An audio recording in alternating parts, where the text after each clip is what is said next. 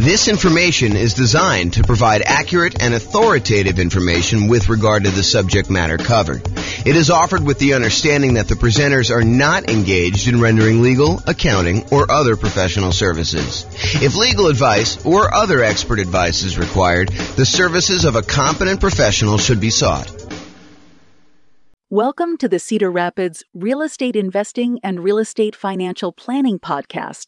Learn all about investing in real estate in Cedar Rapids, Iowa, with a combination of real estate financial planning and modeling with numbers specific to Cedar Rapids.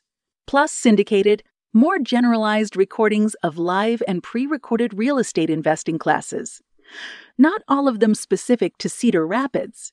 Be sure to stay tuned after the podcast for a message from our sponsors. Well, good morning and welcome, everyone. I am James Orr, your host, and today we are continuing with the series we have on how to improve cash flow. And specifically, today we're going to talk about how to improve cash flow during the stage of marketing your property for rent or rent to own. Really doesn't matter. We're really just talking about the marketing of your property that you have that you're rented out. So if you've kind of been to some of the previous classes on this topic, we've kind of broken out the how to improve cash flow into several stages. So for example, we have a stage for when you're searching to buy a new rental property. And we've covered that one already. We went over all the different strategies when you're searching to buy a property. Then we have a stage where you're financing the property. You found the property now, you're about to go put financing on it, and you're thinking about all the different ways that you might be able to improve cash flow on your rental property while you're financing it. And that's actually the largest group. It has the most number of different strategies for improving cash flow is the financing section. Then we've covered the section on how to improve cash flow when you're thinking about which real estate investing strategy to use, whether you're doing a lease option or doing house hacking or nomad or niching down to focus on a specific type of clientele or whatever you're doing there. And then we've covered this section on how to improve rental property cash flow when you improve the property, when you could do things to the property itself. Today, we're covering how to improve rental property cash flow when marketing the property. And then we have two other sections that we've yet to cover, and that is how to improve cash flow for properties that you already own, and then how do you improve cash flow on properties that you're currently renting out. So we'll cover those later on, but today we're focusing in on how to improve rental property cash flow when marketing the property. And honestly, this is going to be a relatively short class because there's really only 4 things that we can do when we're marketing the property to rent to make sure that we're optimizing the cash flow on it. And those are, number 1, make sure that you've optimized the marketing itself, which we'll talk about here in a little bit. Make sure that you maximize the exposure you're getting on your property. Make sure that you have like top-notch sales skills to be able to convert inquiries on your property into closed signed leases with tenants or tenant buyers. And then lastly, optimize the showings you have for when you're showing your tenants or potential tenant buyers the property itself. Okay, so let's start off, and it's really not that much to cover. I think a lot of these are going to be obvious, but I wanted to make sure we cover them so that we could be comprehensive because there's about 88 different strategies that we use in order to improve cash flow. Some of them are really obscure and a lot of people are not going to be thinking about them. And then some of them are really, really obvious in your face, but I want to tell you about them in case maybe they're not obvious to you, or maybe you've not thought about them, or maybe you are, you're about to rent your property or you're about to go buy another rental property and you're thinking about the different discrete stages and you're not thinking about these things in advance when you could be preparing for it. For example, maybe you need to do some prep into improving your sales skills, and you should do that early on so that you're not overwhelmed trying to close on a property and get the property marketed and rented and all that other stuff. And you're also thinking, man, I should probably learn how to, become a better salesperson to be able to, get the tenant or tenant buyer in this property converted into an actual signed lease and a profitable rental. So let's talk about this. So optimizing your marketing. And this is really about things like, do you have professional grade photos? I've taught classes before where I show the photos that some people are using on their rentals versus someone who has professional photos. And I ask them, this is actually the same property the same model. Like I know sometimes we have these new construction neighborhoods, and you'll have like someone go in there with their old camera, on their telephone, on their cell phone, that looks like they've got like Vaseline smeared on the lens, and it's really small and very dark, and they don't even open the blinds, and all that sort of stuff. Versus someone who goes and they spend a little bit of money up front to get professional grade photos done one time at the beginning of their property life, when they're kind of like got their rental property and it's in the best shape it's going to be, and they kind of like get those photos and they could reuse those photos, and we compare them for the same exact model of a new construction type of house. One person kind of goes on the cheap, the other one goes and does professional grade photos. And I have people in the class tell me, which one of these would you call on? Which one would you want to rent out? And it's really, really obvious. And sometimes there's not that obvious, but for someone who does a really good job and gets these professional grade photos and gets these things done, they use the right lenses, the fisheye lens to kind of make things look bigger, and kind of you could see the whole room versus you're standing in the corner with your phone all the way back and trying to get that done. That doesn't show nearly as well. So, optimizing your marketing includes things like getting professional grade photos done. Maybe you decide it's worthwhile to get a 3D tour done. I think that it's helpful in a lot of cases to do that. Or maybe you're going to do a video tour where you walk through the property with a video. And that way, when you're marketing the property, maybe when your prospective tenant calls, you say, look, I'm happy to email you over a video tour of the property, or maybe you include it in the marketing up front, and you can give them an opportunity to see it. Might improve your conversion ratio once you get them in the property, because they've actually gone through video-wise and seen the property and been able to do that. So really, optimizing the marketing materials you have for the property, whether that's photos or 3D tour or video or flyers or whatever you're going to do, or the signs you're using in order to do that. In fact, let me go just add those right now as I'm thinking about them. The flyers and signs, all the marketing materials that you might have could actually improve the marketing you're talking about. So whatever you could do to have professional grade marketing, I think is important. The next one on our list here is maximizing exposure.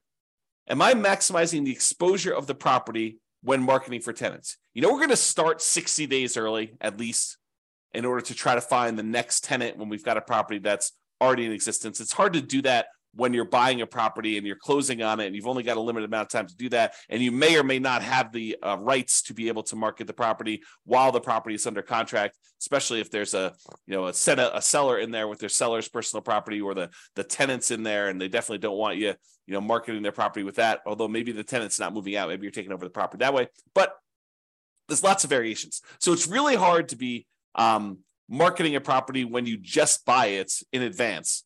So you're going to have a little bit of exposure. But most of the time, if you've got a tenant in there and your lease says that you have the right to start marketing the property early, we're going to be asking the tenant whether they're planning on renewing and telling them the renewal rate, somewhere about 90 days at least in advance of their lease expiring. And then we're going to tell them, hey, look, if you don't tell us by this date, then we're going to start marketing the property to find a replacement tenant. And so you're going to be starting marketing the property at least 60 days early. So you're going to start 60 days early to do that. So when you start 60 days early, a lot of times we start at like a premium rent to kind of test to see what we can get in the marketplace. Well, if you're going to do these things like start really, really early and you're going to start at this premium rent, you have to be maximizing the exposure that you're doing to market this property, which means advertising in all the places that tenants are looking in your marketplace. I'm not going to name specific ones because they may change over time. But I mean, I'll name some of the obvious ones, like places like the Zillow rental marketplace, places like Craigslist, putting yard signs in the yard, doing directional signs leading up to the property, all the like very traditional things that you should be doing. But there probably are other maybe local ones or local solutions that you should be considering. So you got to be talking to other real estate investors and finding out where they're marketing, or look at where other people are marketing. If maybe they're doing Facebook or something like that. Be in all the places where the tenants are looking. Maximize your exposure with your marketing. That is going to be a key to helping you get the rents that you're trying to get. So if we're starting 60 days early and we're starting at this slightly higher than what we might even think we might be able to get, like the top end of the rent range, because rents aren't exact, right? Rents are not like this property will automatically rent for $2,000 a month. No, there's a range. Maybe, at the wrong time of year, you're at $1,800 a month. If you're trying to rent this property, right between Thanksgiving and Christmas, in a lot of markets, that's not an ideal time to try to find a tenant. Not a lot of people want to be moving between Thanksgiving and Christmas, especially if there's inclement weather where you live, right? Or thinking about you're trying to do it between Christmas and New Year's. Your tenant moves out the week before Christmas, you get the property back. By the time you get everything ready to go, it's like the day after Christmas. You're like, okay, now I'm going to put the property up for rent. Probably not getting top of the market rent during that week. You're trying to fill your property right away. You might be waiting a little while if you've got a property that's priced pretty high, trying to do that. So sometimes rents are a little bit lower, depending on time of year and the property itself and everything. Sometimes the rents are a little bit higher. And if you start early enough, we could test toward the high end of that range, because rents are not exact. Rents are this rent range. Different properties, different times of year, different conditions going on. If it's really hard for the tenant, for your potential new tenants to get into the property, and the current tenant's a slob, and their property's kept a mess and really smelly, and it looks really rough, and you can't get good photos, or you don't have good photos, it's going to impact all these different things. Are going to impact your ability to get that top of the market rent. So you want to maximize your exposure and do all these other things right. Okay, so that's the other one. The next thing is sales skills. Have I mastered the sales skills required for phone selling my property to tenants and tenant buyers, and in-person salesmanship to maximize what I can get for rentals and minimize vacancy? This is a skill. Don't be fooled. It is a salesmanship skill. Salespeople have a slight advantage in this particular part of the investing, because you need to be good on the phone. You need to be able to ask the right questions, answer the questions, build rapport, build trust, demonstrate that you are going to be a good, responsive, reasonable landlord, landlady. So it's a sales skill type of thing. And if you don't have these sales skills, maybe you should hire this particular part out. Maybe you should hire a professional property manager who could do this, who has those skills. Or become a master at them yourself. Go study salesmanship. All the stuff that real estate agents use in order to improve their sales skills, those are the same types of materials you may want to study. Not because you're explicitly doing the exact same job, but it's similar type of kind of like skill, like the idea of going and building rapport and building trust with a potential buyer, or in this case, tenant, and what you're trying to kind of get them to feel comfortable buying and renting this property from you, depending on which one you're on. Okay. So mastering the skills for on the phone, and then also mastering the skills for when you're in person and you're showing someone around a property and you're answering questions and you're kind of transitioning, you're doing your closing to get them to fill out the paperwork, fill out an application, fill it out correctly, make sure that they're qualified, and make sure that they sign the lease so that you can kind of shepherd them through the whole process. This is a sales skill. Okay. And it will impact your ability to get top of the market rent, kind of like average rent, or below market rent, and whether you're going to minimize your vacancy or you're going to have a lot of vacancy. So it definitely impacts your ability to get great cash flow, to optimize cash flow in your property. And the last one is optimizing showings. Showing a unprepared property will result in subpar performance. You need to make sure that the property is appropriately prepared for showings. Is it well lit? Are all the light bulbs working? I mean, like obvious stuff. When you kind of like do the showings, do you open up all the blinds to get sunlight in so that someone doesn't come in and say, wow, this place is really dark? Like, I don't think I'd want to live here. It just seems really gloomy and poorly lit, especially if your tenant has got like, they like it dark in their bedroom or something like that. You need to go in there and make sure that the place is well lit, that people can see in there, and make sure that it looks good and that it smells good. If your tenant is not the most clean, if your current tenant is not the most clean kind of tenant in the thing, maybe you have to do something about that. Or if it's a vacant property, definitely do something about that. Make sure the property smells good. Make sure all the repairs are done on the property. You're setting the tone for the relationship you have with the tenant when you're showing them the property. If you're the type of landlord that has all these different deferred maintenance items that are left undone, that is signaling to the current prospective tenant or tenant buyer that that's the type of landlord you are and that things are not done, they're not repaired. So make sure that these things are done. Make sure that it's clean. Make sure that it's neat. Maybe reward your current tenant for helping you keep the property clean, neat, smelling good, well lit, and let you know if there's any repairs that need to be done so that you could do them before you do these showings so that you can get maximum rent. Okay, so those are the tips we got for improving cash flow when marketing your property. Remember, optimizing cash flow is really about maximizing the income we have on the property and minimizing the expenses.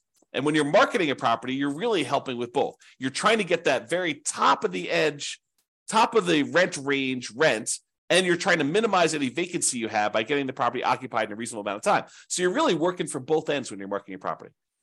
Minimizing your exposure, or maximizing your exposure, I should say, when marketing your property helps you maximize that income you could generate from your property. So it's really better to think about all these different stages for optimizing cash flow. Take a more holistic approach and optimize at various stages to make sure that you're getting the maximum rent through all the different parts of buying your rental property and getting it rented there. All right, so that's all I got for you. This has been James Orr. I hope you enjoyed this class and I hope you implement some of the strategies to improve your cash flow. That's all I got for you for now. Bye-bye for now. With home prices up, mortgage interest rates up, and rents up, but not quite enough to counteract the higher prices and interest rates, cash flow on rental properties in Cedar Rapids is harder than ever. Book a call with the Real Estate Financial Planner to apply our proprietary 88 strategies to improve cash flow on your rentals. See the show notes for a link to schedule your call and improve your cash flow today. If you're a real estate agent, lender, or professional in Cedar Rapids that wants to help our real estate investor listeners, consider reaching out to learn about collaboration opportunities with this podcast. We'd love to add more value to our listeners by having you assist our investors buy, sell, and finance their real estate investments. See the show notes to schedule a call to discuss collaboration opportunities.